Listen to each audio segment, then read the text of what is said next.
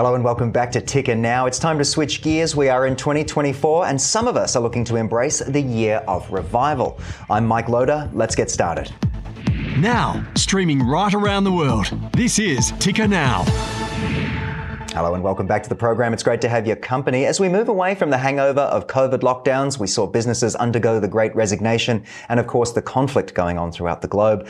Let's touch on how we can turn all of this confusion, hopefully, into a little bit of optimism. Ticker's Aaron Young joins me in the studio to discuss this further. Aaron, you posted something interesting the other day. Thank you for joining me. Thank you. It's good to be here. Yeah. I wanted to show this because I thought it was interesting and it spoke to me. You posted this. It's time to switch gears in 2024 and embrace the year of revival. I can't tell you how many of my friends, colleagues, acquaintances, partner, everyone has had a really tough 2023, right? Yeah. It was kind of like the hangover of COVID. So we went through this group horrible couple of years back from 2020 through to, I mean, how great was 2019 in hindsight? Yeah. Right? That was kind of where things were at the top. It was like the world was roaring and then all of a sudden, bang, something that none of us have ever experienced and went on for 2 years. We got to 2022 where it was kind of like, okay, things are feeling a little bit better. Things are getting a bit better. But it was like we were in this recovery mode. And then last year, it really hit us. I feel like everyone went, all of the emotions, all of the shock, the anger, the worry, it all just went kaboom. Yeah, a little bit of a, whiplash, if you will. Sort of, we had the accident and then we got the whiplash later on. I think sometimes, after a crisis, it takes a bit of time. If you think about a relationship breakup, if you think about someone who passes, the first thing is shock and then comes the mourning. I feel that 2023 was the mourning period for so many people about what was lost, opportunities, relationships, where they're at in life. Obviously, our relationship with work has completely changed as a species. We have looked at employment, we have looked at, and on top of that, the rising cost of living. So you've got bosses saying, it's really tough to have employees. You've got employees saying, I can't afford on this wage to live, and stop nodding. And and so that you've got this remarkable period. So what I believe is that the summer holidays, the winter holidays in America, Christmas, whatever you celebrate at the end of December, and the New Year is a really great time to draw a line and to simply say, let's begin again as if it never happened, right? Learning the lessons of what we had, skipping past the mourning period and saying there is no point mourning for too long. We had a year to do it. We had a year. We certainly had a year. Now, we've gotten our house in order, our lives in order. We've done the hard yards. We've asked ourselves and internalized who we are. It is time to grow again. It definitely felt that way. And like you said earlier, your friends and such who that post spoke to, revival is such a great word. Resignation was one we saw previously. And obviously, well, that's giving up, right? And giving up is quite good. Knowing when to quit is a really important thing in life because there is nothing worse than carrying on in a bad relationship, carrying on in a workplace that doesn't need you or want you or has moved on from you. Workplace laws make it really hard for people to leave jobs and make it really hard for companies to get rid of people who don't fit in anymore, right? That's been part of it. So there is nothing wrong with resigning. Resigning gives you more power than you could ever have ever before. So the idea of a revival falls into that. You have the power to begin again and to say, I'm going to be positive, I'm going to be optimistic, I'm going to make the life that I want to live. You and I talk about if we don't laugh, we cry. I know there's a lot of harm going on in the world. That's because we're in the media business. But I wanted to talk a little bit about how difficult things are being out there, because a lot of people at home might be sitting there watching going, yeah, but there's problems in the Middle East. The world seemingly is quite a scary place for a lot of people at the moment. How do we shake off some of that confusion and bring optimism to it? How do you do that? Well, I think that everyone's different. There's always, as Billy Joel once sung, and I love that song. It's probably one of my favorites. We didn't start the fire, right? As you know, I know all the lyrics to that. And the reason it's an important song is because there have always been wars. There has always been, it's the human nature. It's the human condition to fight with your neighbor. And that's all of the wars that we're seeing, Ukraine and Russia, the Middle East. It's a fight with neighbors. Okay. People have them. If you live in apartment blocks, you know what I'm talking about. If you live, in a suburb, you probably know what I'm talking about. It's just some people take it a little bit further and have missiles, which would help in an apartment block with some of the noise issues that we have. But not to make light. But the thing is that you have to be optimistic. It's not happening in your backyard. And if it wasn't for satellites, social media, and us in the media, you wouldn't know. We need to find a way to not be impacted by the things that we see, to say, it is terrible what is happening in the Middle East. It is terrible what is happening in Ukraine, but my life is up to me. Don't get dragged down by things happening elsewhere. And of course, that's something we see, as you said, with social media. It's something that I see, people expressing what's going on. You're just flicking through. You have no idea the impact it's having on your mind. Exactly. It makes you feel like the sky is falling. Correct. Whereas it may be somewhere else, but it isn't where you are. And I think sometimes if you switch off, my switch off is to head where I grew up, down the back beach of Rye on the Mornington Peninsula, and walk along the back beach with nothing more than a podcast and usually just myself. And I stare out to the ocean, Mike, and I think of all of that crazy energy happening out there and how far removed I am from the daily issues that happen in a workplace or the daily news.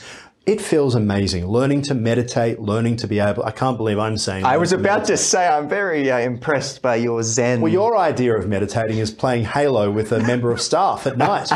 Hey, we had a good run. Speaking of staff, speaking of optimism, I wanted to talk to you about our next topic. And we're talking about building a business against the odds. So with all of the things we've just discussed in mind and in the dynamic landscape of business, especially here in Australia, there's seemingly a harsh reality that turns aspirational businesses into challenging, daunting tasks. Aaron, you've done it successfully.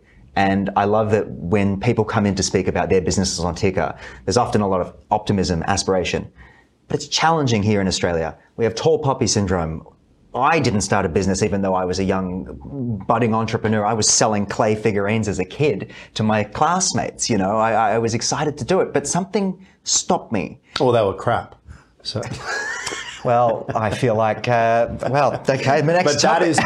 But that is the problem, right? So Australians don't think optimistically. When someone does something, there's this kind of, oh, we're so happy for you, but can't wait for it to fail. That is the British nature of who we are, right? So we're really reserved as Australians, and the British are exactly the same. The Chaser, which is that TV show in Australia from a long time ago, once went to the United States and did Vox Pops, went to people and said, what do you think? And you couldn't shut people up. They were like, oh, politics and this and that. And he hadn't even asked what the topic was going to be. Yeah. And then went to Canberra, the capital of Australia, and asked the same question to Vox Pops, and people were like, get that effing thing out of my face. So there's this kind of reluctance to celebrate ourselves. And there's also, it's not just tall poppy syndrome from outside. I think this is a really interesting point. The tall poppy syndrome is from inside. I love that. It's within ourselves that we are terrified that people will call us the W word if we celebrate ourselves. And they may. But the difference between someone successful and not successful is generally whether people know about it, right? Had you have had your little clay figurines and turned it into an international business and they were the best clay figurines, they don't have to be the greatest, but they just have to be really good. And you became famous for doing that. Well, I wouldn't be talking to Mike Loder, the TV presenter and film director. I'd be talking to Mike Loder, the clay business entrepreneur, right? It's going to be a toy company. We have to learn to shut it off. And it's connected to the last topic. That internal voice within ourselves who says, oh, if I do this, someone's going to think this. Yep. We have to turn that off, post that post. That post that you brought up before, that I put up, I must have spent about half an hour looking at it saying, what will my social media followers think if I actually post this? Will they think Aaron's had a few too many reds? Well, yes, I had. But the thing is that Dutch courage, as we talk about, which is having too many drinks before we do something, well, it can actually work the other way. We have to learn to have Dutch courage without drinking. Do you think there's a sensitivity, like when you said at the beginning as that joke, you said maybe they were crap. There's that instant sense of shut down, you're right, he's right. He must be right. If my thing's crap, there's that criticism. Well, you see, I want you to tell me why they're not, right? I want you to. Yeah. There is an element which I think is great. You know, when you travel around the world, and Australia is like this relaxed, easygoing culture. It is what makes this country fantastic. It's what Americans love about Australians. The Crocodile Dundee kind of aspect of she'll be right, mate. The downside to that is if you don't carry around a knife and wrestle crocodiles, and you are starting a business which some see as cosmopolitan, American, you think of the tech sector. We interview CEOs here at Ticker that get no publicity anywhere else in Australia. If they were running a mining company, they would, or a big bank, they would.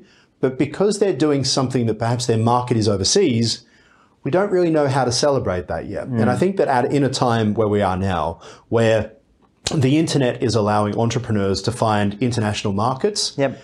Quite often they're finding success overseas before they're accepted at home. As we have, I call it the Olivia Newton-John strategy, which is make it big in America and they'll love you back home. It's interesting. I was curious about the generational aspect of a lot of people's attitudes. We're talking about attitude now when it comes to stepping up, being willing to go along for the ride, so to speak. You know, startup land is difficult. Things change very quickly. But does it take a sort of certain type of person to actually just agree and go along for the ride? Not in a way that is taking advantage of them, but as a way of going, I'm here for the journey, rather than going, oh, but I could be at that other thing. You know, I've had friends say to me, oh, you could be this, you could be that. What do you know, in the early days? Well, you got to focus, right? I think that learning to focus on one thing is a real challenge for us. I think that knowing what is your vertical, okay? So your vertical means it goes up and down. It doesn't necessarily have to go too far left or too far right. That's the problem. Yeah. So your vertical is what are you really good at? And then how can you build from that vertical? If you get that right, then I think you're off and running. If you go too far and say, oh, there's an opportunity all the way over there, but it means that you forget what your core values are, I think that's when you're in trouble. And I think that's a really clean way to say it and very nicely said. I've interviewed a lot of people, Aaron, and that was a very eloquent answer. But that's all I've got time for, unfortunately. But thank you so much. That was good. I actually picked your brain with some very earnest, genuine thoughts today that maybe you weren't expecting. Can we have a coffee now? Probably, yeah. All right. I'm going to skip down to the bottom because I've lost my place because we were having such a great topic. All right, stay with us. We'll be right back. This has been Ticker Now. Hope you've enjoyed it. You're watching Ticker. We'll have more in just a few minutes.